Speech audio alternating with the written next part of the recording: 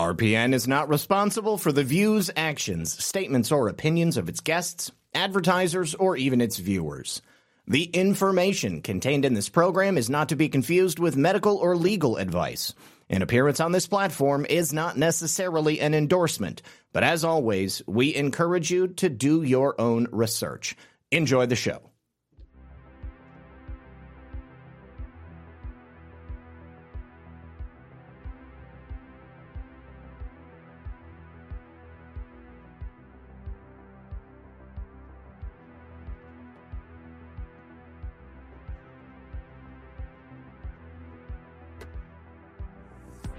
Good evening, friends, and as always, welcome back to another exciting episode of Red Pill News Live. Hope you guys had a great weekend. We've got a jam-packed episode for you today, and a special guest is on the line. We've got a quick announcement here at the beginning of the broadcast, and then we've got to talk all things Devon Archer. I think you can tell from the look on Devon Archer's face. He looks like the cat that caught the canary. At one time, Devon was the best friend of Hunter Biden, the personal business associate and confidant of the big guy, Joseph Robinette Biden. But today, he's just a convicted felon who's waiting to send himself up for his long trip inside a federal penitentiary. And so before making that trip, today Devon Archer testified before Congress in a closed-door hearing. We've got some information about what Devon said, and in the coming days, we expect to receive a full transcript. My good friend Jake Lang is here right after the break. We're going to be bringing him in, but in the meantime, if you wouldn't mind hitting that like button, hitting the share, hit the red pill if you're over there on the foxhole, and sit back, relax, and grab your popcorn, because we're going to be right back after a very special message from the sponsor of this program, our friends at My Patriot Supply. My Patriot Supply, of course, is right here. Where is the... I'm sorry, I guess I'm not getting the look that I wanted. But you guys, right now our world is changing in so many different and uncomfortable ways. If it's not unnatural disasters, it's political and economic disasters, and nobody knows what's next. So the bottom line is you need to be prepared for anything that might happen at a moment's notice. You're not going to get a warning. This isn't a movie. This is the smartest thing you can do to invest in your future and the safety of you and your family. That's to purchase emergency food from My Patriot Supply at my special website, preparewithredpill78.com. And right now they are offering the largest discount they've ever given, a deep discount on a 3-month supply of emergency food. That is 25% off. It doesn't come along every day and it won't last forever, so don't pass it up. If you act right now at My Patriot Supply, preparewithredpill78.com, you can get 25% off each 3-month supply of emergency food. So get one for yourself, get one for every other person in your family. Once again, that's preparewithredpill78.com. And of course, when you support the sponsors of this program, you are also supporting us directly. Joining me right now, live from Washington, D.C., is my good friend, Jake Lang. Jake, how are you, buddy? Zach, my brother, God bless you. Good to be on. God bless you as well. God bless you as well. So, Jake, we had hinted a little bit last week about a special announcement that's going to be going out this week. And if I may be so bold in saying, that would be the launch of your brand new network, Blessed News. Is that correct? Yes, my brother. This has been a long time in the making. It's probably taken an extra few months, to say the least, because I am sitting in prison right now. Right. I've been in prison for the last 925 days, but God has used my imprisonment and the political persecution to introduce me to all the amazing patriots such as yourself and conservative influencers and podcasters. And we've decided, let's take this big family of grassroots patriots and bring all these Christian conservatives together on one network. And I think by far we have the greatest lineup that's ever been put together on any single TV network. All right, you guys. We're back. Well, we should be back in just a moment, but I've hit stream again, and hopefully it's going to come up. If you guys wouldn't mind in the chat telling me whether or not you're actually seeing this. Looks like perhaps I can see that we're live over here on Getter, but it does look like it is working on Rumble again. Okay, great. So we are live once more. I don't know what happened exactly, but it doesn't matter. We're back on the air. Well, call it a coincidence, but I don't think so. The feds are listening, man. You're They coming definitely live are. from the gulag right now. You might run into problems.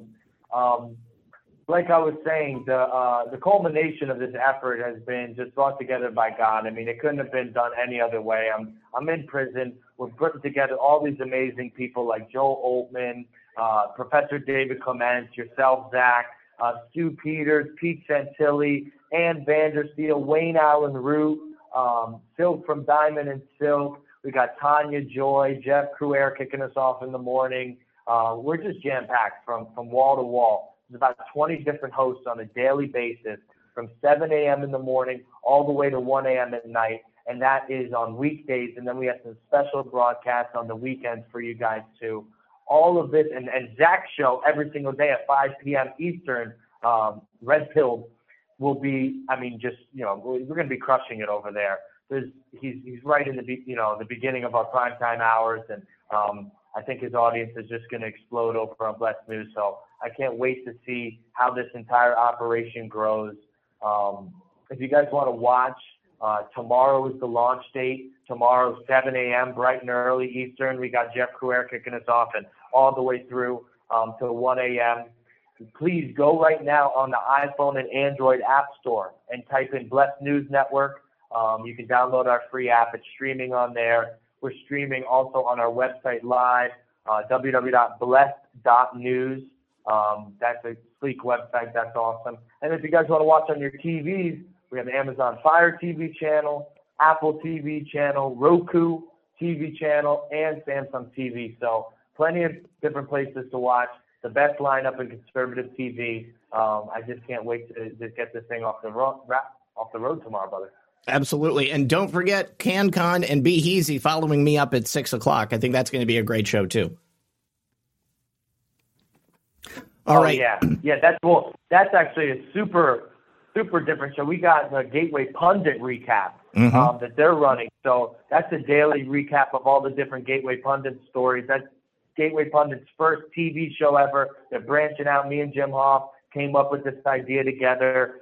Brian Lupo, CanCon, and Be Easy are coming together to run this show. I'm very excited about that, too. It's going to be great. It's going to be great. All right. So, Jake, that begins tomorrow morning at 7 a.m.? Yes. Yep. On www.blessed.news, free iPhone and Android app. Just type in Blessed News on your app stores there and then get connected. We are launching, and the sky's the limit. Okay, excellent. So I will get with you after tonight's show, and we'll make sure everything worked properly. And if it didn't, we'll work on some type of troubleshooting, okay? Okay, brother. All right, man. I'll talk to you soon. Thank you. All right. And God bless you, brother. God bless. All right. So that was Jake Lang. We're just announcing the brand new network that he started from his prison cell. If that doesn't go to show you that you can basically do anything that you put your mind to. Hopefully, we don't have another false start like we did earlier in the program. I have to get the articles back up on screen here. For some reason, they're also not working. Lord, help me. Hang on. We'll go with that. There we go. Okay. All right. So I wanted to begin, you guys, with a bit of an update on a story that I mentioned the other day. I said a couple of years ago, if you would have told me that there were going to be hearings in Congress admitting that the United States government had some sort of program to retrieve non-human discs or spaceships or whatever it might be, UFOs, UAPs, whatever you want to call it, I would have been all over it. I would have been so excited. I would have said, hey, this is great. This is, it's a bit of pulling back of the mask so we can see what's going on. But clearly, the timing of this story has resulted in sort of a malaise among the general public. I could care less because it seems like it's just something to attract our attention away from the problems that are happening currently with our government and in Washington, D.C. And NBC News reporting themselves that there is a stunningly a great amount of disinterest in the story that besides a few hilarious memes that popped up all over the internet, nobody seems to care. So I am not alone in my feelings about this story being less than the groundbreaking bit of news that they were hoping it was going to be. I have a feeling that you guys are on the exact same page with that. And along with it, I had this hilarious clip from Paul Hellyer. He was a minister of, I think, finance or perhaps in the Department of Defense in Canada. Anyways, he was an official government minister. And he wrote this book. He's written a couple of books, but he tends to go to UFO symposiums and talk about whatever he learned, I guess, when he was in the Canadian government. And it's his assertion that the aliens are here. They've already told humankind what needs to happen. And what's essentially this video is a clip from a testimony he gave where he reads a passage from a book that he wrote detailing the message from the aliens. And it's nothing short of them telling us that we have to buy into the leftist agenda. Listen to this. If you'll indulge me, I'd like to read 2 pages from advice from the extraterrestrials. Yes, it's true that we have been in contact with your government and heads of power. It is also true that it is also true that agreements have been made and kept secret from your people. I believe that. It is also true that in the past some of your people have lost their lives or have been badly hurt to protect the secret. Believe that. Our hands had no part in this. We contacted your leaders because your planet is in grave trouble. Oh, wait. Your leaders said the vast majority of your population wasn't ready for anything like us yet. So we made time agreements with your leaders as to when your people would be made aware of our presence. No, must be right your now. Your air, your water are contaminated. Wait a second. Your forests, jungles, trees, and plant life are dying. There are several breaks in your food chain. Uh-oh. You have an overwhelming amount of nuclear and biological weapons. Oh, man. Which include nuclear and biological contamination. Your planet is overpopulated. Wait a second. Warning. It is almost to the point of being too late. Okay, so basically the aliens are telling us that we've overpolluted the planet, we've overpopulated the planet, we've destroyed the food chain. So all we got to do is essentially stop having babies and then allow them to tell us how best to live our lives. This is the very embodiment of modern day communism and the leftist agenda that they've been trying to push down our throats for some time. Now, is it possible there is a group of semi-benevolent creatures that didn't maybe originate on planet Earth and they are here to give us their wisdom? Yeah, it's possible. Anything's possible.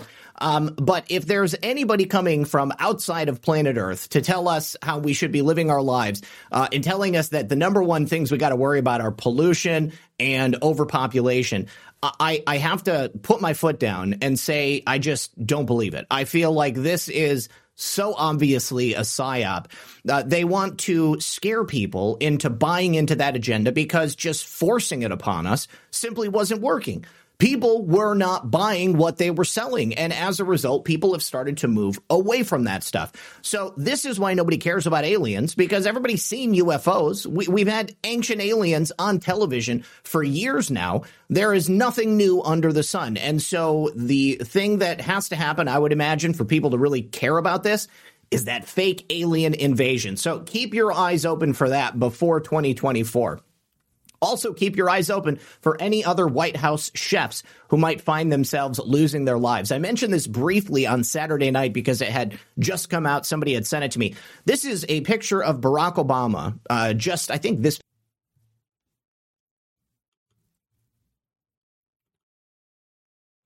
All right. Well, you guys should be able to hear me because it literally should start over again.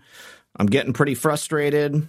I don't think that I should have the same issue again here. I just changed a setting.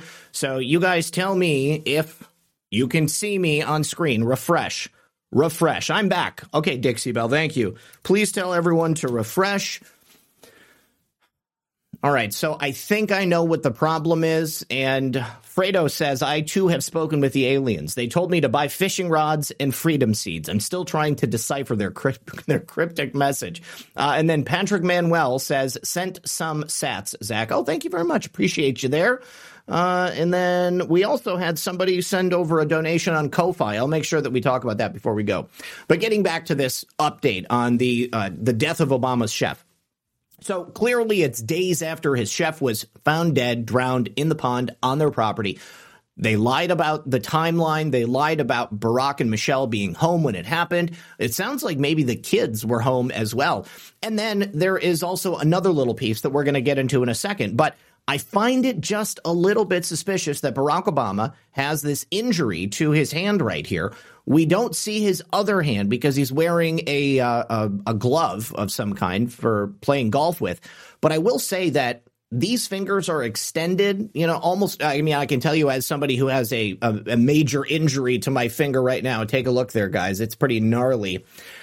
You can't bend your fingers very easily if they're all sliced up. His other hand with the gloves on appears as if he's got his fingers extended in almost the same way. So I'm wondering if perhaps he was holding on to some type of implement very, very tightly.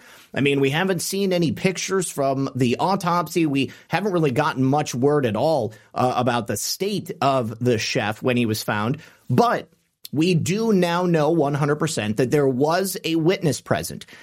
Now, here's where it gets tricky because the police, although they've admitted the presence of a witness, and this witness has given a statement about the last moments of Tafari Campbell's life, they will not tell us who that witness is. Now, can you guys think of anyone that maybe would not want to be implicated in the death of this private chef at the Obama household? I mean, perhaps Barack or Michelle. I imagine it's more likely that it would be Barack, especially with that injury he had to his hand. So what do we know? Well, the person who was paddleboarding with this man when he died has given this desperate account of trying to save him. Remember, this is 8 feet of water. All right. And if you don't know how to swim, I don't know what the heck you're doing on a paddleboard in the middle of this pond. However, the unidentified paddleboarder says that they tried to swim to Tafari Campbell, but they didn't reach him in time. How long does it take for a human being to drown? I mean, at least several minutes. And if these people were paddleboarding together, they likely would have been in close proximity to each other. Now, I don't know about you guys. I've been with friends when they went under the water or when they appeared to be struggling as a result of perhaps exhaustion, or maybe they just weren't strong swimmers. And myself, other people I was with, you dive in. You dive in and you try to save your friend from dying. However, in the instance of Tafari Campbell, it looks like it just wasn't fast enough. He died so quickly. Now, does that sound normal to you? Perhaps Tafari Campbell had been drugged, and that's why he fell off of this paddleboard and just failed to surface. Apparently, the person who was with him said that he lost his balance. He fell into the water. The person with him, instead of helping him, swam to shore and alerted someone else to call 911. That sounds just a little bit suspicious to me. Rumor has it the other paddleboarder was one of the fake Obama daughters who the chef was porking. They ended him because he wouldn't break it off. Sounds feasible since the DTRS were risked away. The DTRs, is that like doctors? I'm sorry. You're going to have to. Anyways, I haven't heard that rumor, but it would not be surprising to me. Now I got to try to get a comment from his wife, but I feel, when's the right time to ask the wife of the decedent, was he sleeping with one of the Obama children? Anyways, apparently Tafari Campbell was not wearing a life jacket. They also say he wasn't tethered to the board, which is like the first thing I brought up. So now they've answered my question. But he sank like a stone. And we saw in that footage of him swimming in an Olympic-sized swimming pool that Yeah, he definitely could swim. I mean, he floated just like a regular human being. So I don't know, unless he was wearing lead weights on his ankles, or perhaps he was, strangled from behind with something. I just don't believe it's likely. Let me say, this is not the first time that somebody in Obama's orbit has died mysteriously in very shallow water. Remember Loretta Fuddy? We spoke about her, I believe, last week. Loretta Fuddy, the Hawaiian state administrator who put the seal of approval on Obama's fake Hawaiian birth certificate. She went down in a small biplane that was piloted it was like a puddle jumper going from island to island. Everybody was fine, but she got out. She had a little kid's life vest, and then she mysteriously passed away very quickly. The story surrounding her death has also shifted on a number of occasions. Freight Awakening says DTRS means daughters. Okay, that makes sense, and I do appreciate it. All right. And you guys, please, if you wouldn't mind, I would sincerely appreciate it. Since we had a couple of false starts, please share the show out there. Help us by getting this out there to the people in your network so that we can attempt to educate them on all things taking place in the world of news, politics, culture, and so much more. Now, this is another bit of information. I'm not going to go into it too deeply, but another biolaboratory was discovered out in California. This is relevant because the Chinese were attempting to set up one such biolab down here in Florida. My guest on Friday was instrumental in getting it stopped. However, it looks like in California, they did not have as many diligent patriots paying attention to what the Chinese were putting in and what they were using it for. There was a warehouse in California that turned out to be an illegally run Chinese biolab. They were working on genetically engineering mice so that they could carry COVID-19 and go out into the world, I would assume. They were also experimenting with other things like HIV, herpes, and malaria. So all of these things could easily be weaponized. And if they were to disperse it out into the public, well, then you're talking about thousands that could die very quickly. The people who discovered this biolab, they uncovered about 1,000 dead animals and then many, many other dying laboratory animals as well. So this was in Central California.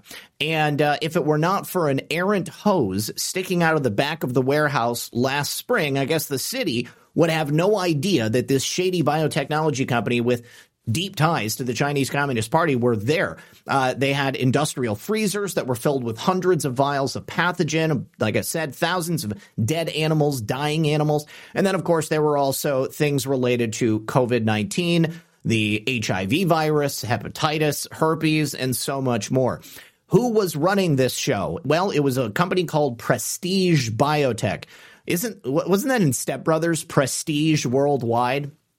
Anyways, you guys tell me if I'm right about that one. So the president is a Chinese national called Jinqin Yao. He was the successor to the now defunct company called Universal Meditech.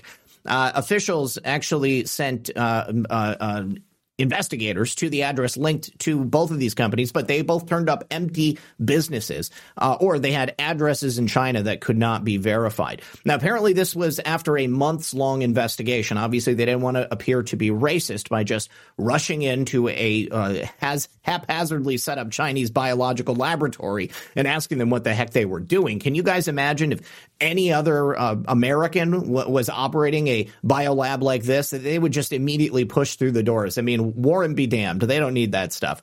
But here are some pictures from that biolab. Obviously, it's fairly unassuming from the outside. There is barbed wire. It's just a nondescript warehouse. And who knows how long they were operating.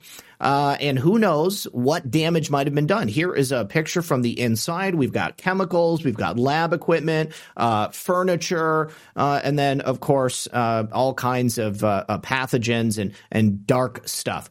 So the company of Prestige Biotech is said to have shifted the operations of this company to this warehouse after his initial company, Universal Meditech, went out of business. Now, when officials were tasked with searching locations tied to either the companies, again, the offices were abandoned. Nobody was there, or they had addresses back in China. There's no way for them to verify any of it. Sounds like the Chinese that were running this laboratory learned about it ahead of time, and they were able to skedaddle out of there and clean out their operation. I mean, this was clearly a clandestine CCP-funded operation, because there's no way that a Chinese national on his own would come and set up something like this inside America's borders. Obviously, they had a very different level of safety, security, and hygienics as they set this place up. Far different from what they had in their own borders. So, one more final word before we get into the news about Devon Archer. We have word from Senator Rand Paul that an official criminal referral has been sent to the DOJ for Dr. Anthony Fauci. This is huge as far as I'm concerned, even if the DOJ isn't going to act upon it, because it shows from an official source that Dr. Fauci acted in a criminal manner. Now, he is, of course, innocent until proven guilty, but never forget we have his own emails which prove that he lied to the American people. He lied to Congress. Everything about Anthony Fauci was carefully crafted and very, very carefully presented to the American people. So he has entered into the DOJ, this criminal referral, and it relates to that private personal testimony that he had given on coronavirus and its origins. Remember, immediately in the aftermath of this whole thing kicking off, Anthony Fauci was on a whirlwind spree within the walls of the NIH, working with scientists all around the world, trying to figure out how they could psyop the American people and the world at large, and make them believe that this had nothing to do with a lab leak, that it came from a bat. Came from a bat and a pangolin making love in a wet market, and then a person made soup, and I guess they just didn't heat it up good enough. So anyways, we have perjury charges, which Anthony Fauci may find himself actually having to face. Again, this is the Biden Justice Department. I don't know how likely it is those charges are actually going to make their way to him. But I think that it shows that we are moving in the right direction.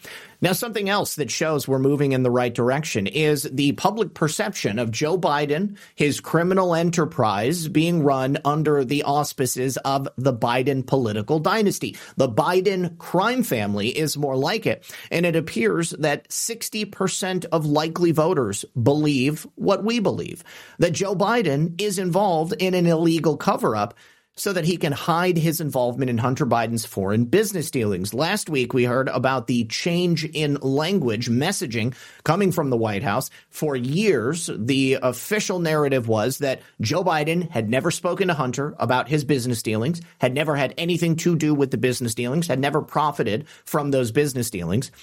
But as we know, recently, Devon Archer's testimony came up, and suddenly everything has to change. So right now, in this study that was asking how likely is it that Joe Biden has been part of an illegal cover-up to hide his involvement in his son Hunter's business deals, we have 45% of those who responded said it's very likely.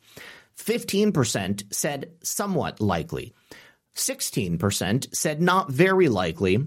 18% said not at all likely. And then another 5% were unsure.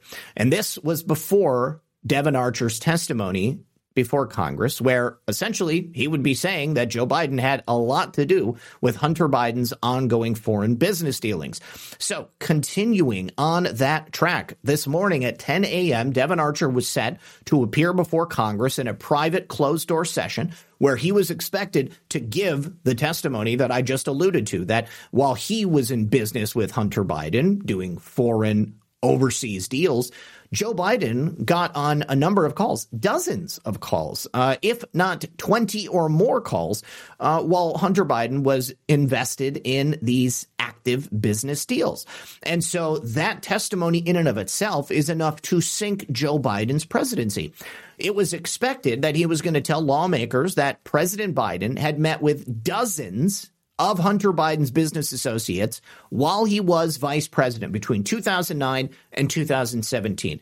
That is even further than simply getting on the phone to have a conversation or to say, hey, I'm Joe Biden and I approve this message. I'm Joe Biden and I approve whatever pay-to-play scheme you and my son are going to cook up before I hang up so that I have plausible deniability. You can't do that when you're actually in person. Now, we didn't even need Devon Archer to say this. I mean, we've seen the photographs. I've shown them here on the show before.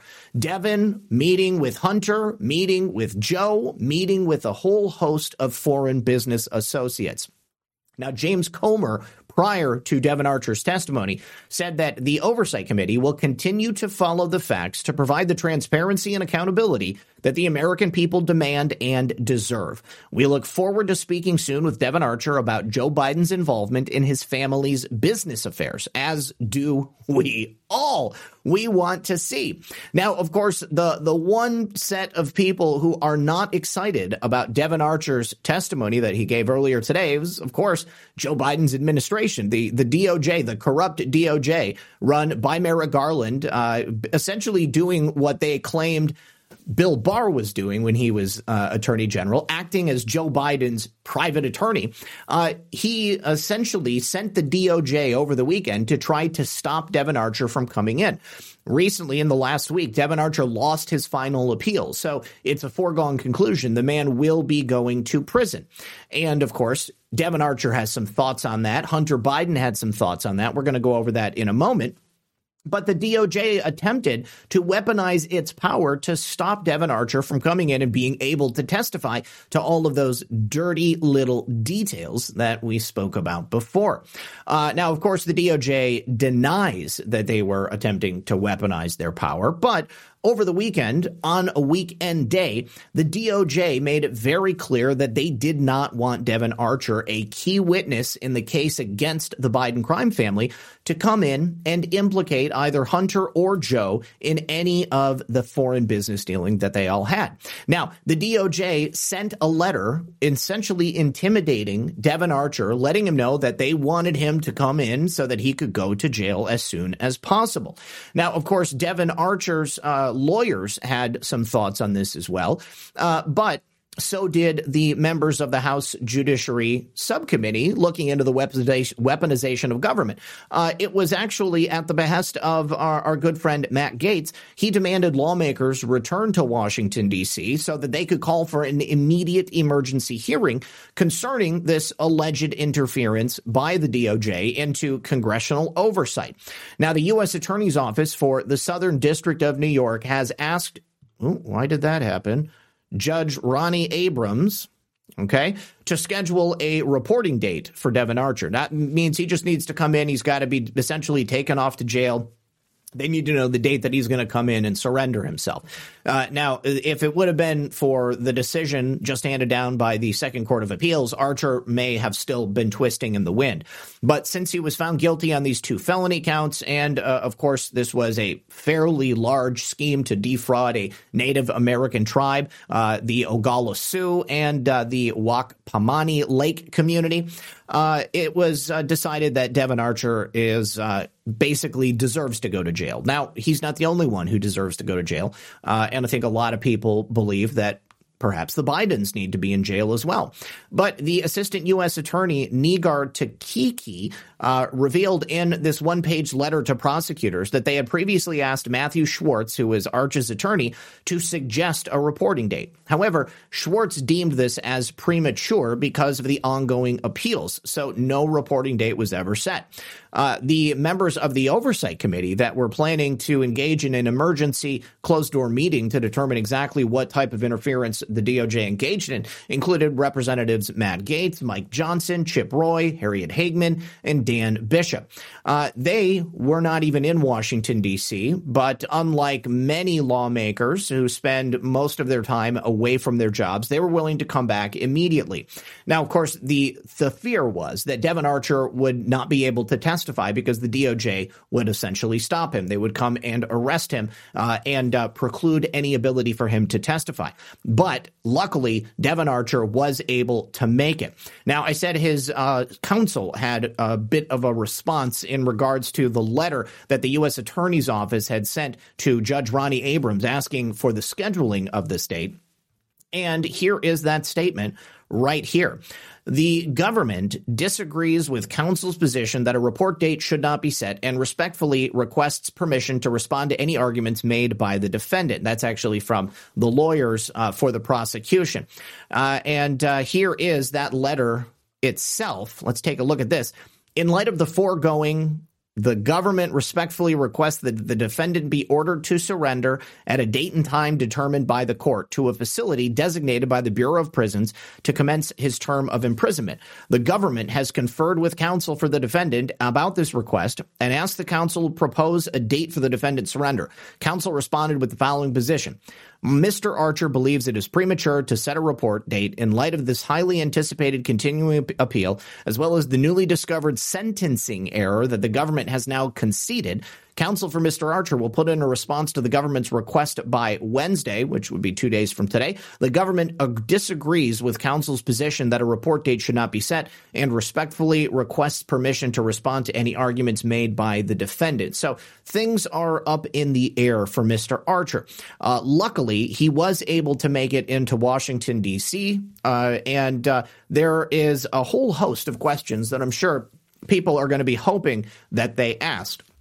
When that full transcript comes out later this week, you can bet we're going to be bringing that to you here. I'll be going over that in detail because whatever it is Hunter Biden has done in the past, Devon Archer was directly next to him at that time. He was Hunter Biden's best friend, Hunter Biden's close business associate.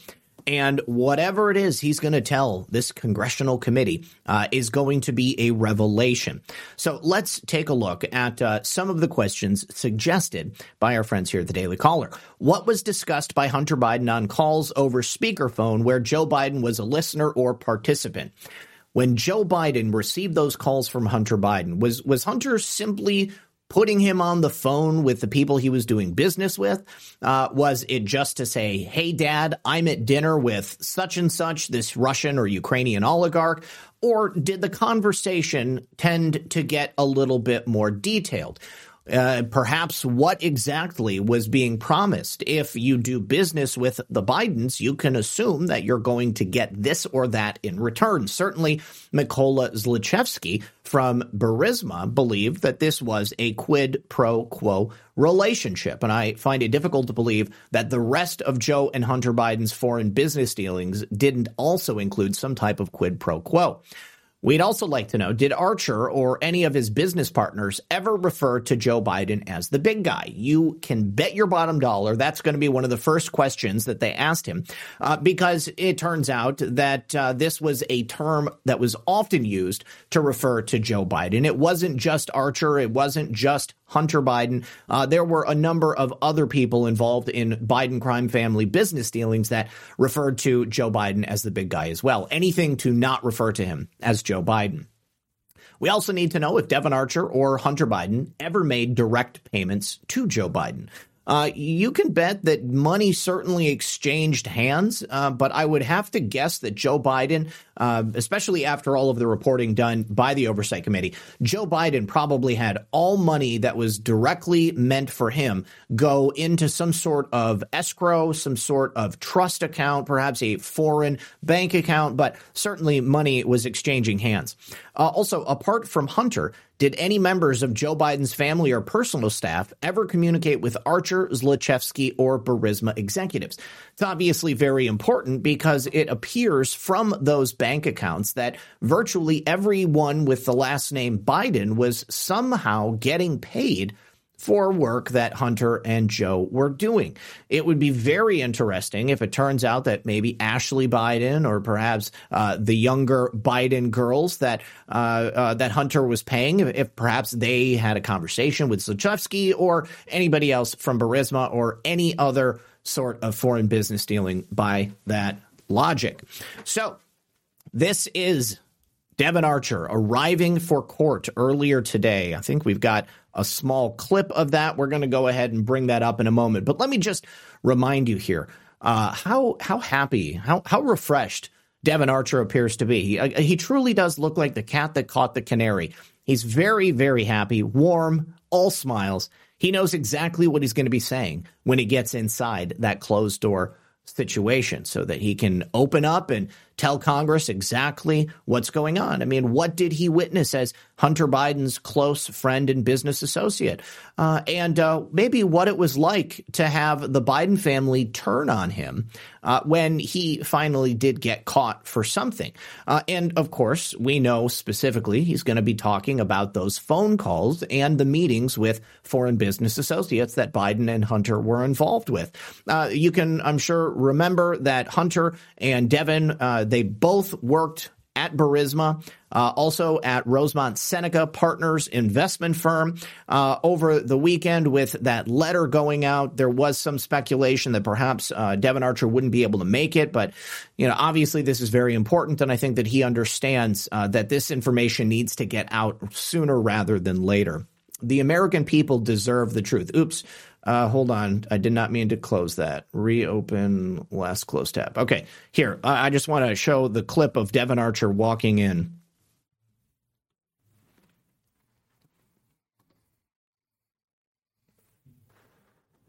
Mr. Archer, what do you intend to tell the committee today? Do you have anything to say? Did you have meetings with the Bidens, and can you elaborate on those? Did anyone tell you not to appear today, sir? I would be very surprised if anyone told him directly not to appear, but I think the implication is clear. They did not want Devon Archer to show up. Now, thinking about what Devon Archer could potentially discuss behind closed doors, well, we have no shortage of details, personal messages, emails, photographs, videos coming from Hunter Biden's own laptop. And on that laptop is no shortage of communications with Devon Archer specifically.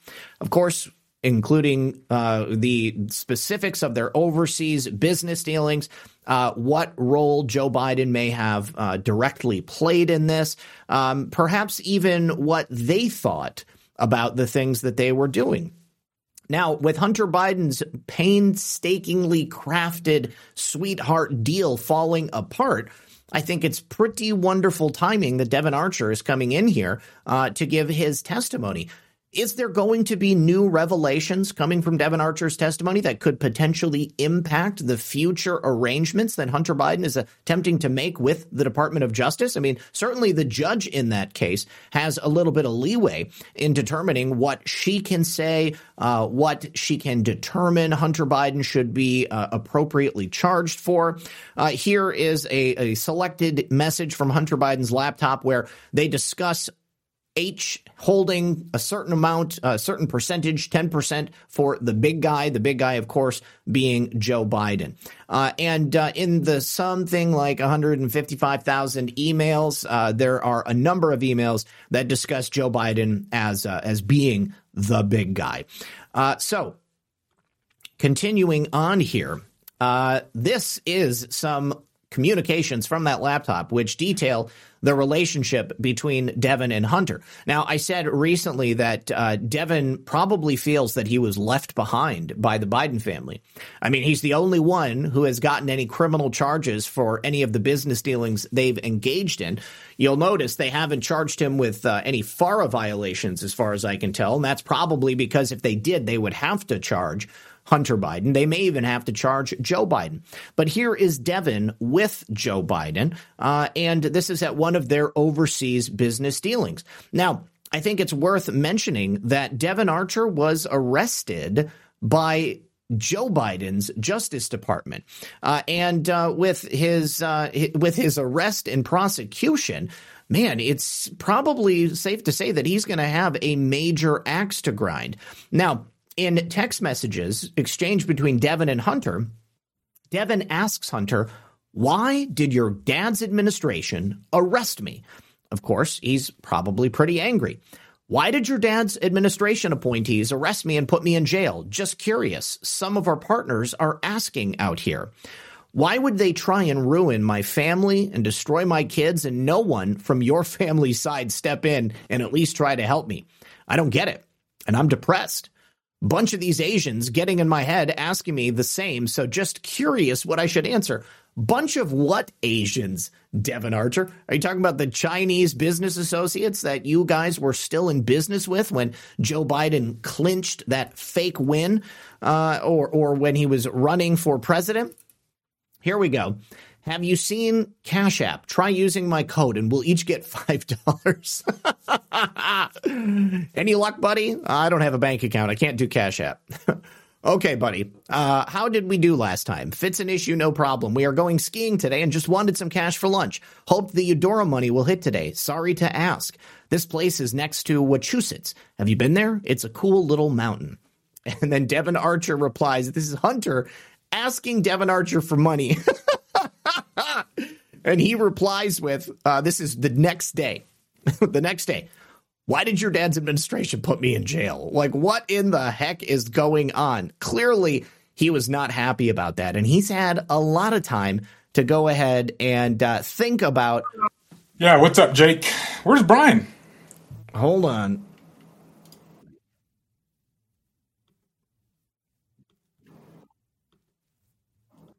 Okay, so I forgot to leave that broadcast.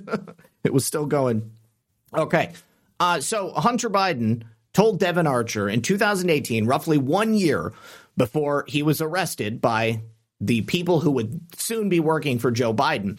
And that's actually an important point to make. It was in 2019, a year before the election, a year and a half before the election.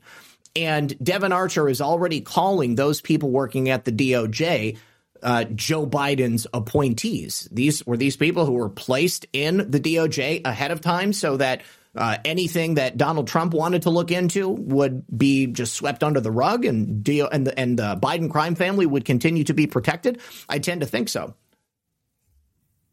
So back in 2018, they were discussing exactly what was happening. So Hunter told Devon Archer that they would be the ones to get the last laugh after a judge had thrown out the initial 2018 conviction.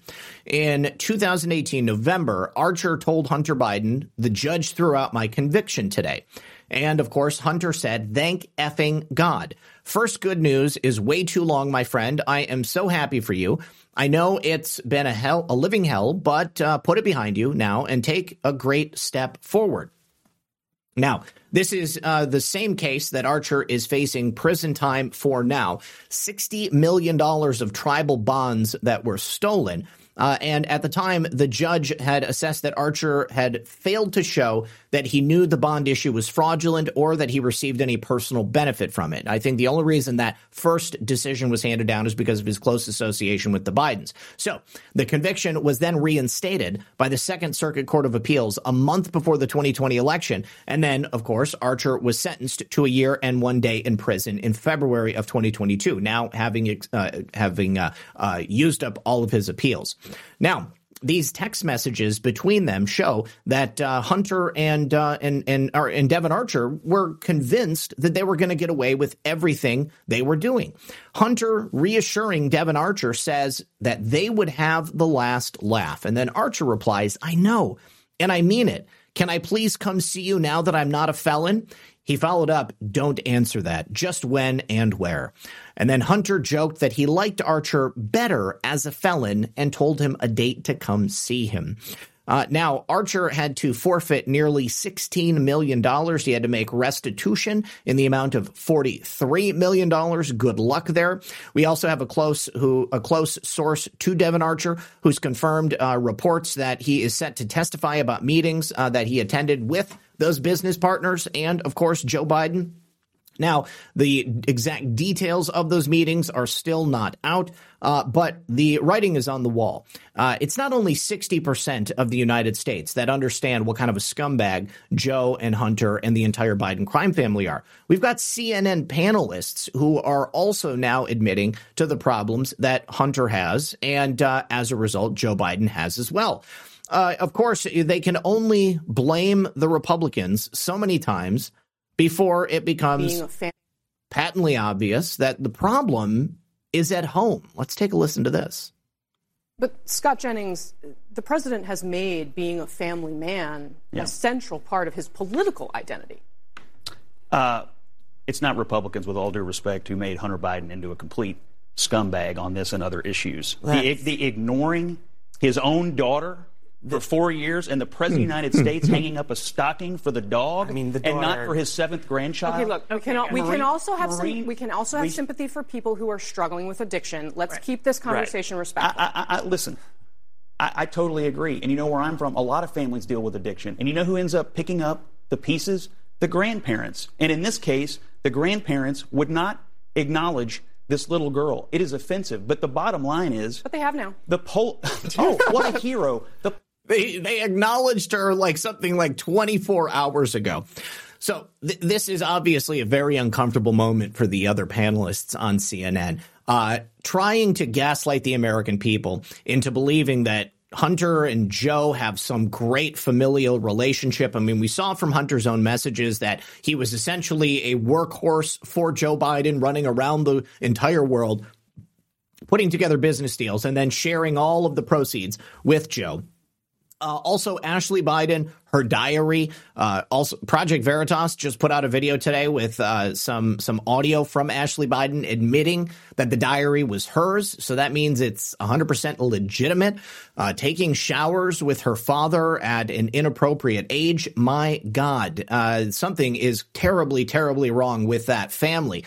So Joe Biden's appearance to be a family man is nothing more than smoke and mirrors.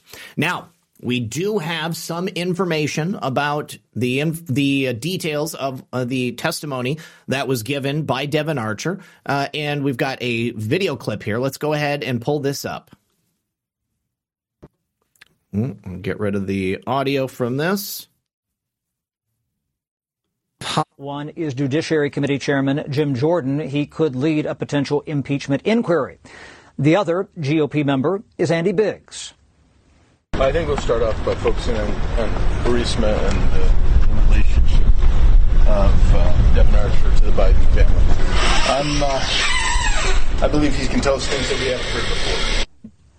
Now, Dan Goldman of New York is here for the Democrats. Listen to this. Listen to Dan Goldman try to rationalize Hunter and Joe jumping on a cell phone conversation in the middle of a foreign business dealing that Joe Biden's not even supposed to know about. Republicans say Archer is the linchpin to their investigation. Goldman is not so sure.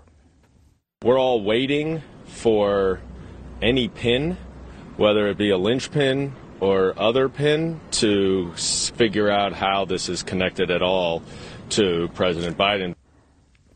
We are told there are new bank records to review today. They are from Russia, Ukraine, and Kazakhstan.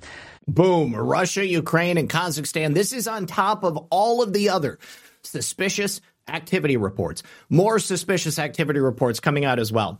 Bongino from Freight Awakening says, I don't give a shit what Joe Biden talked about on the phone with Hunter's corrupt business partners. Getting him on the phone is how influence peddling works. A first grader knows this. Exactly.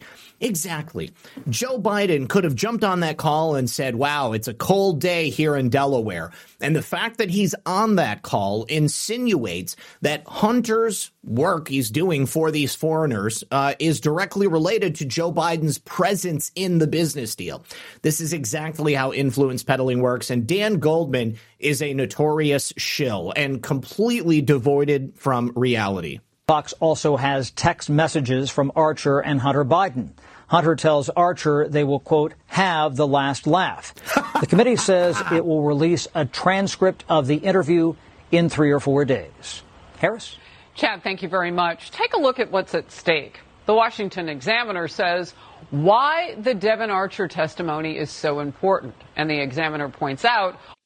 So, obviously, he was the man. He was Hunter Biden's best friend, closest business associate, certainly the most important person in the Biden crime family to testify before Congress. This would be like getting like Frank or James Biden to testify, but they're never going to do that because Joe would probably just have them killed. Also, Devon Archer, served on the Burisma board with Hunter Biden. So if anybody knows what the hell Hunter Biden was doing for Burisma, Devon Archer is going to know.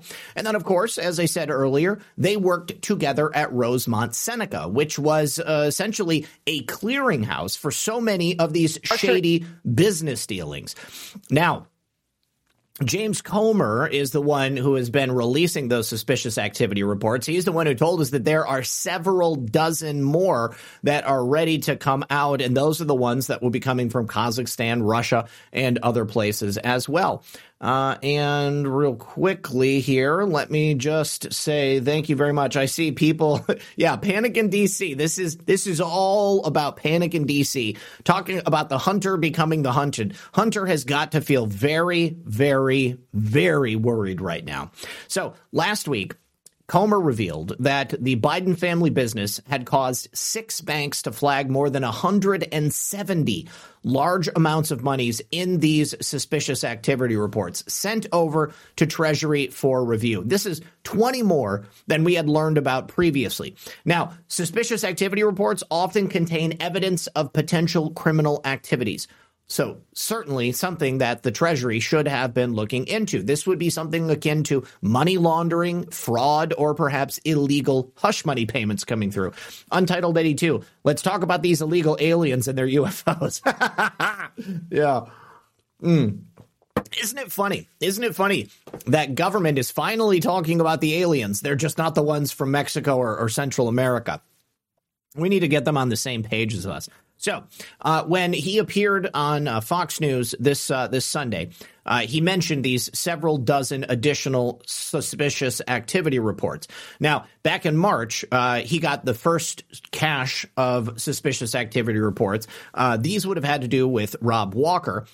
This is where we learned about that $3 million wire transfer from CEFC, the Chinese energy company, back in 2017. And then, of course, 4 Biden crime family members, which include Hunter, James, Haley, and an unidentified Biden. We don't know which one still received a collective $1.3 million from that initial $3 million transfer. Now, there was also Biden family businesses receiving more than $10 million from schemes in both in Romania and China. Comer said there is another several dozen suspicious activity reports that were filed about other people, but Biden family members were the subject of those. That means that they were involved in some type of transaction involved with a major wire that has been flagged by a bank. And that's generally what happens when you are engaged in money laundering. Anybody knows that. Anybody working in law enforcement in the federal government knows that. Certainly the Treasury knows it. The FBI definitely knows it. But of course, because it's the Biden crime family, they just turned a blind eye. We've learned new information since we went there to Treasury the first time. We requested a limited number of suspicious activity reports. Those were all involving the Biden family. Now, we've learned that there are some other deals and other transactions with additional entities and other people that we believe the Bidens may be subject to those same transactions on those suspicious activity reports as well. So the news continues to roll out. These people are bleeding from all of the criminal activity they've taken part in. Now come to find out, last week in Hunter Biden's court hearing, where that suspiciously good plea deal fell apart for him.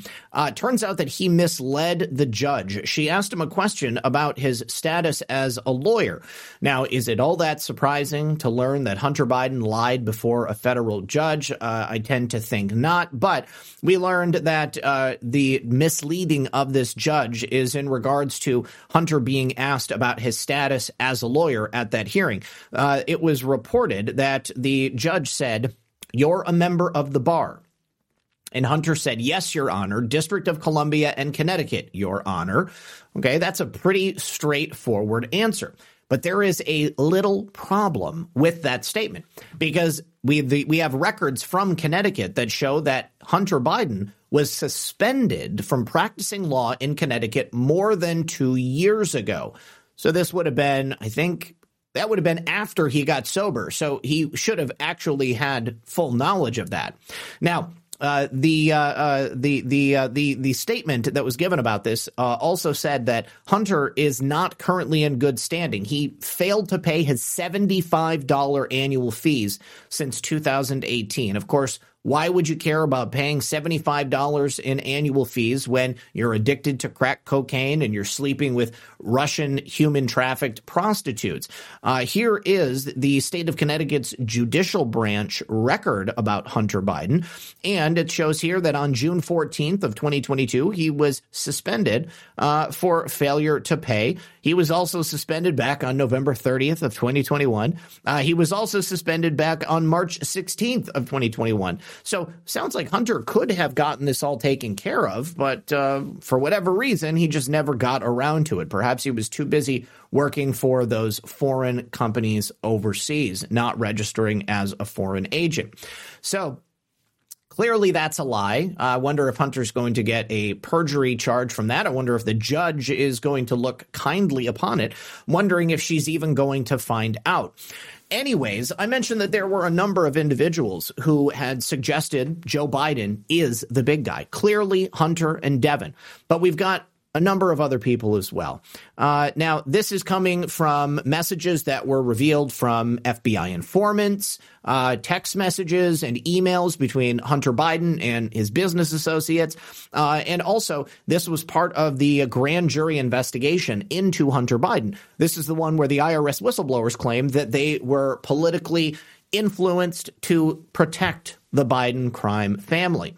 Now, Mykola Zlochevsky, that was the Burisma oligarch, the Ukrainian oligarch who paid that $10 million to Joe and Hunter. Mykola referred to Joe Biden as the big guy. This is from that FBI informant who gave the FD 1023 to the FBI and informed them about all of the nasty stuff that the Bidens were into.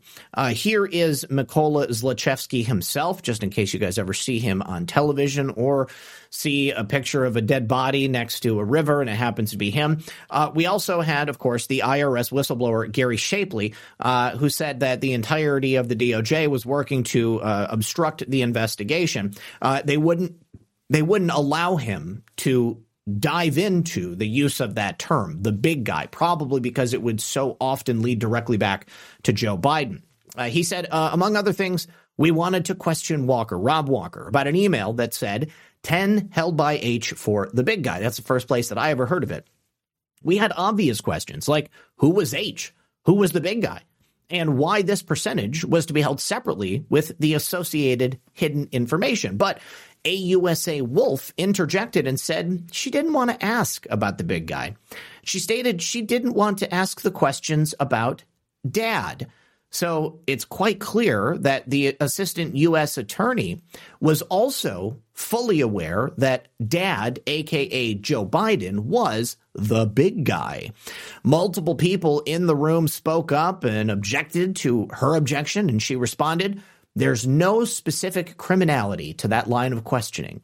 So without doing any type of research or investigation, she already knows that there will be no criminal elements uncovered by asking about the big guy. I think that that's quite obviously incorrect. James Gilliar, also another close Biden business associate, he had actually dubbed Joe Biden the big guy back in an email from 2017.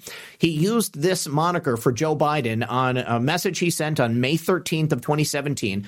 This is when he emailed Tony Bobulinski, another whistleblower who came forward before the 2020 election. Now, he confirmed that, everybody referred to Joe Biden as the big guy. This email from 2017 revealed another business deal between Bobulinski, the Biden crime family, and then high-ranking members of the Chinese Communist Party. This is where that 10% would be held by H for the big guy. And then Gilliar himself called Joe Biden the big guy again in October of 2020, October 14th, in an email exchange with a panicked unnamed person. This is coming from the New York Post. Gilliar was asked if Hunter and or Joe's campaign would try to make it oh, we were never involved, and tried to basically make us collateral damage. I don't see how that would work for them, Gilyar responded to the 607 message. I think in that scenario that he wins, they would just leave sleeping dogs lie, just keep everything covered up. We won't look into it as soon as Joe Biden steps into Washington, D.C. If they lose, honestly, I don't think that the big guy really cares about that because he'll be too busy focusing on all the other shit he is doing. What do you think Joe Biden would have been up to if he would have lost? I mean, certainly if Donald Trump would have been allowed to come back into Washington, D.C. for a second term, do you think that the investigations into the Bidens would have ramped up in the way that they have? I mean, take a look at Donald Trump's first administration. Clearly, the investigations were attempted, and holdovers and future appointees of Joe Biden did their best to thwart all of those investigations. I think that we are in a really good place here, guys. Like the fact that Donald Trump is not in Washington, D.C., regardless of whatever you may think about happening behind the scenes, it creates this illusion that all of the investigations of the Biden crime family and their revelations are happening under the Biden administration. Congress is doing its job, and I love to see it. Freight Awakening says, what about Bobulinski? He was one of the first I heard confirm it. Yes. He was, and this is actually that was who we were mentioning there in that exchange with James Gilyar before. Tony Bobulinski, where is it? Yes. In the email that they exchanged on May 13th of 2017, that was Tony Bobulinski right there. Also, we have Jeff Roger. Now, Jeff was an executive at a wealth management company called Glenmead Trust Company. Now, Jeff used this moniker for Joe Biden, the big guy, in an email that he sent to Hunter Biden about Vice President Joe Biden's appearance at a dinner at the Whitehall Neck Sportsman Club. This is a private club in Delaware. This was back in 2013. So as far back as 10 years ago, they were referring to Joe Biden as the big guy. Now, do you really think that if we were to look at a couple of decades worth of private communications, emails that were supposed to be locked down as a result of ongoing criminal investigations, that we wouldn't have found more evidence about Joe Biden being the big guy, or perhaps other deals taking place with other nations in the around the world? Certainly, while Joe Biden was vice president. Hunt, see below. I was not there, but heard all about it. The big guy made them happy. And then, of course, we have Hunter Biden himself. In a 2014 email to a person named Chuck Harpel, who was a trade union lobbyist. In this meeting, Hunter had hoped to set up a meeting between the head of the North American Building Trades Union and Joe Biden himself. And the email came after not receiving a response after using an official channel. He said, I'll work on it, but is there any issue I should know about before I go around everyone and straight to him? Hunter questioned. What works best for you and I, is for you to call the union president first. Say you talk to me and that you want to get all the facts before you talk to the big guy. Of course, Chuck Harpel recalling Joe Biden as the big guy himself. The list goes on and on. Now, Marjorie Taylor Greene, of course, has come out after the closed-door session with Devon Archer. She said that it was productive. If it was productive, I would imagine that it resulted in new information that we previously were not aware of before Devon Archer walked through those doors. She said, I was holding my breath, And then when I found out for sure that he was on his way, I was like, yes, this is finally happening. And then it turned into, God, I hope he does the right thing. The country needs this man to tell the truth. So it sounds like if it was a productive meeting, Devon Archer told the truth. We actually had 3 separate occasions where Devon Archer was scheduled to come in, and he failed to show up for the hearings. Marjorie Taylor Greene said he failed to show because he was just trying to avoid testifying. This testimony puts him in a position where he can be implicated in more crimes. So, yeah, new information that we don't know about yet. Now, because what he's going to jail for is completely unrelated to his business deals with Hunter Biden and Joe Biden. He could be implicating himself in further crimes with no protection, no immunity, no guarantees, she said. The right thing to do is to tell the truth at all times, but it's easier to understand why it's been very hard to get him to even be willing to come in. Now, Breitbart had asked if the interview was constructive, and that's when she said it was productive, but she wouldn't share any more specific findings. And like I said, we are looking to get that specific testimony by Wednesday, I'm thinking. All right, so before we close out the day here, we did have some new statements coming out of the IRS whistleblowers who recently testified before Congress. They said that they were kept out of DOJ meetings that the attorneys of Hunter Biden claimed everybody was present at. So Gary Shapley and Joseph Ziegler, doing their investigations into the crimes of Hunter Biden, both testified that they weren't allowed to attend these meetings, and that Biden's defense counsel, Chris Clark, stated publicly that at the July 26 court appearance that all of those people were actually present. So if this meeting took place, and this is the same meeting where the plea agreement was supposedly reached, is it reasonable to assume that they kept the IRS whistleblowers out of the room so that they couldn't protest about the lack of investigation? I think that that's probably exactly what happened. The whole case was about Hunter Biden failing to pay his taxes and Hunter Biden trying to write off the cost of crack cocaine and hookers as a legitimate business expense. Why wouldn't the IRS be present for it? Well, of course, with Hunter Biden attempting to avoid any charges and Joe's administration trying to cover for him, of course, they're not going to allow these people who are really going to call him out to be present.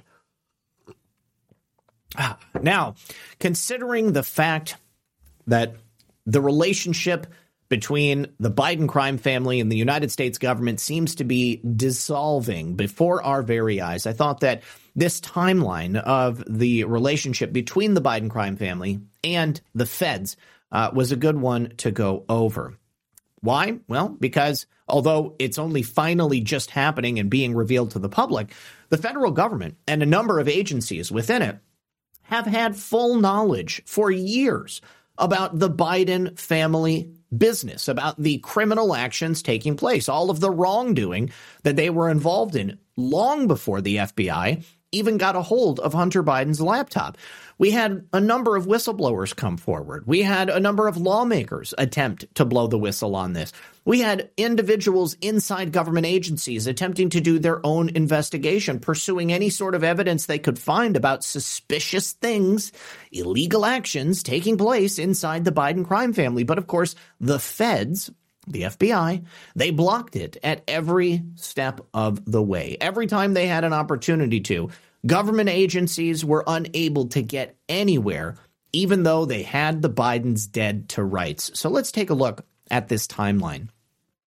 Between January of 2009 and 2017, Joe Biden was receiving Secret Service protection because he was vice president of the United States. Between 2009 and 2014, Hunter Biden was also a U.S. Secret Service protectee. On May 12th of 2014 was the date that Burisma announced the addition of Hunter to its board. They said Burisma will be holding Hunter Biden in charge of the legal unit and will provide support for the company among international organizations. Now, in May of 2014, David Spade, who was a former Secretary of State and John Kerry's chief of staff, briefed Kerry about press inquiries related to Hunter Biden, Burisma, and Chris Hines, who also incidentally was the stepson of John Kerry. Of course, they'd want to know all about that. In February of 2015, we had a senior State Department official named George Kent raise concerns about the perception of a conflict regarding Hunter and his role on Burisma's board. By October of 2015, another senior State Department official, Amos Hochstein, raised concerns with then Vice President Joe Biden, as well as with Hunter himself, stating that Hunter's position on Burisma's board would enable Russian disinformation efforts and risked undermining U.S. policy in Ukraine. did a lot more than that. In November of 2015, that is when Burisma hired Blue Star Strategies. That was a Democrat lobbying firm. It was linked to now Secretary of State Anthony Blinken, and they were instrumental in Ukrainian prosecutor Viktor Shokin being fired. In October of 2018, Bud Cummins, who was a former federal prosecutor, reported bribery allegations to then New York Attorney General Jeff Berman in an email that he had sent, showing that he had evidence Joe Biden had exercised influence to protect Burisma in exchange for payments to Hunter, Devon, and Joe himself. By October 12th of 2018, Hunter Biden was actively using drugs, and he applied to buy a handgun. Later that month, Hunter's gun was thrown into the trash bin of a local convenience store by his wife, Haley, only to return later to find it gone. Of course, the Secret Service claims it has no record of its agents investigating this incident, although we know that actually happened. And then in August of 2019, we had documents made available to the public through a Freedom of Information Act request that showed that there were investigations into public attention that was paid to the Biden family business while Joe was working in the Obama administration.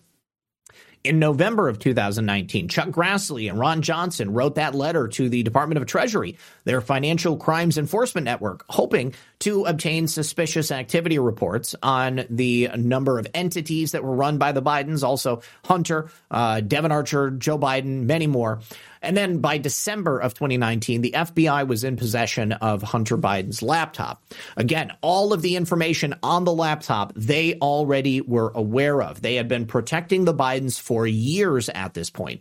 They knew that they knew that Hunter Biden's laptop could blow the lid wide open on the entire story, and it could turn the entirety of America against Joe Biden. If the Biden laptop had come out and been fully aware to this nation, then there's no way that people would have believed that Joe Biden could successfully win 81 million votes. It was damn near hard enough to convince the American people of that at the outset. Now, on December 8th of 2019, former Secretary of State John Kerry told a reporter that he had no awareness of Hunter Biden on Burisma's board during his time at the State Department. We know that's a lie. On June 30th of 2020, the FBI and an FBI informant were told that the big guy was involved in a $5 million influence peddling scheme. That's the document that just recently came out.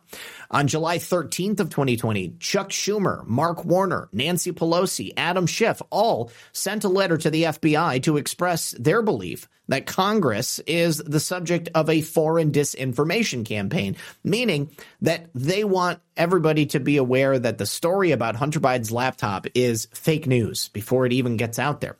And then at some point in 2020, Attorney General William Barr conveyed the form to the U.S. prosecutor David Weiss, suggesting that it's time to look into Hunter.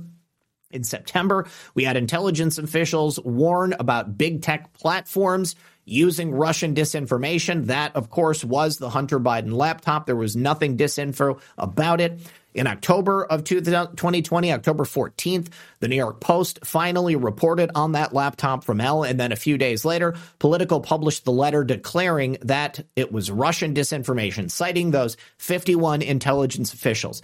On October 15th, 2020, for reporting in detail on the Hunter Biden laptop, my YouTube account was deleted, and I was unceremoniously removed from the platform. Katzel says, thank you for all you do, Zach. I love your work. Thank you very, very much. I appreciate you hanging out with us, and thank you for your patronage. Thank you for supporting the show. So later on that month, in October of 2020, the FBI made an institutional decision to refuse to answer direct questions from social media companies about the laptop's authenticity. Why? Because they knew it was real. They knew that if they were asked and they told a lie, it would be a lot worse than if they just decided to not answer any questions from the get. Months of constant information had been coming out up to that point. They knew that the laptop was real, but they wanted to keep everybody in the dark. And then on October 23rd of 2020, we have Tony Bobulinski come forward. He told two FBI agents that Joe Biden stood to earn a 10% cut from Hunter and Jim Biden's CEFC, CCP-controlled joint venture. And then in February of 2023, we had former White House stenographer Mike McCormick submit his own tip to the FBI, stating that Joe Biden committed crimes in Ukraine in a conspiracy with current National Security Advisor Jake Sullivan. Jake Sullivan, of course, was directly tied to Hillary Clinton in the past, and he's been a longtime hanger-on to the Biden crime family. In July of 2023, we have Chuck Grassley making public that FBI informant letter alleging that Mykola Zlochevsky had paid that $10 million bribe to Joe and Hunter and the entire Biden crime family. It has taken nearly 3 years, but I'm happy to say that my reporting on Hunter Biden's laptop, that your sharing of the story is finally making a difference. There are many other people who lost so much as a result of reporting on this stuff. I have been attacked. I have been maligned. The mainstream media has come out and attempted to destroy me in more ways than you can possibly know. I haven't even talked about all of them on the air. And the reason that I reported on it is because it was the truth and people deserved to know about it. If it wasn't true, then Twitter wouldn't have shut down the New York Post's Twitter account. If it wasn't true, then YouTube wouldn't have banned and deleted my channel. If it wasn't true, then YouTube wouldn't have deleted all of those other channels that were reporting on it as well. Doesn't matter to me that they took that from me. The one thing that matters, the one thing I care about is that the truth gets out to the American people. People deserve to know what the politics of this country are truly about, what our elected representatives are up to at any given point. And we must expose corruption wherever it lies. I don't care if you're a Democrat, Republican, or independent. If you're sitting in the halls of government and you're using this very powerful system for your own benefit, if you are subjugating the American people while smiling at us from behind and shoving your thumb up our rear end at the same time, then I am not going to sleep well at night, and I am not going to stop until you're exposed. The politicians of this nation right now here in America are a particularly disgusting breed. We've had corruption here in this country for many years, but right now it has reached a fever pitch. The current leadership that we have in Washington, D.C., I say this all the time, the Biden crime family, it's not invective, okay? This isn't an exaggeration. These people are criminals. These people are the worst possible examples of humanity. They have taken everything they've built, the power, the prestige, the name recognition, and they turned it into money, into a cash machine. And while they're lining their own pockets, they are robbing yours. Take a look at your bank accounts and tell me that things are not tenuous. We are very close to 2024, and in the meantime, a lot of things can happen. Certainly, I hope that criminal elements of the United States government continue to be exposed, and those people get exactly what they deserve. Now, please let me go over to the Foxhole and give a couple of thank yous.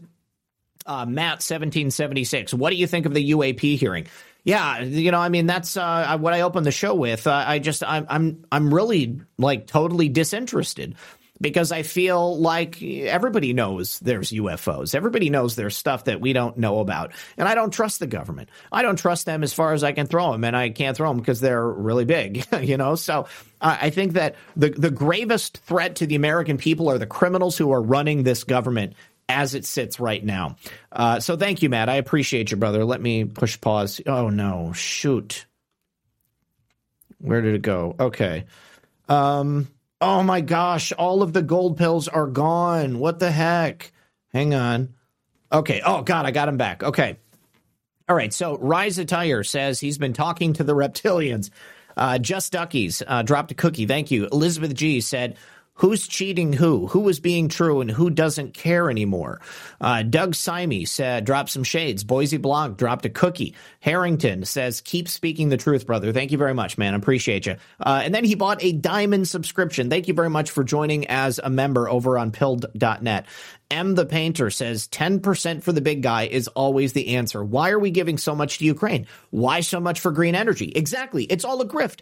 Every single place you look, there is an opportunity for earmarks to be sliced off, for payoffs to be diverted into foreign bank accounts, or to go into a trust for the Biden crime family, or to go to some other criminal organization that the Bidens happens to be working for. There's no reason that our government should be as bloated or as large a budget as it is right now. We need to cut the fat, get rid of that stuff. And there's enough money out there for everybody to be living comfortably and not having to pay through the nose on the stuff that's required to keep you alive. Doug Simey, thank you very much for the cookie. Sean Joe, thank you for the cookie. CL Goober, thank you for the cookie. And J2 Dank, thank you for the can. Who cares, says 07 Zach and RPGF. Reporter on the tarmac for Clinton meeting died of suicide. Yeah, I remember actually hearing about that. That was certainly not an accident, and I don't believe that man actually committed suicide. I think he was suicided. All right, so thank you very much to everybody for hanging out with us today. I will be back tomorrow at 5 p.m., but tonight I'll be back at 10:30 on Badlands Media for another episode of Baseless Conspiracies. John and I are continuing our Illuminati series today, so tune in tonight at 10:30 p.m., and I hope to see you there. Good luck, and God bless. I'm going to pass out the gold pills now.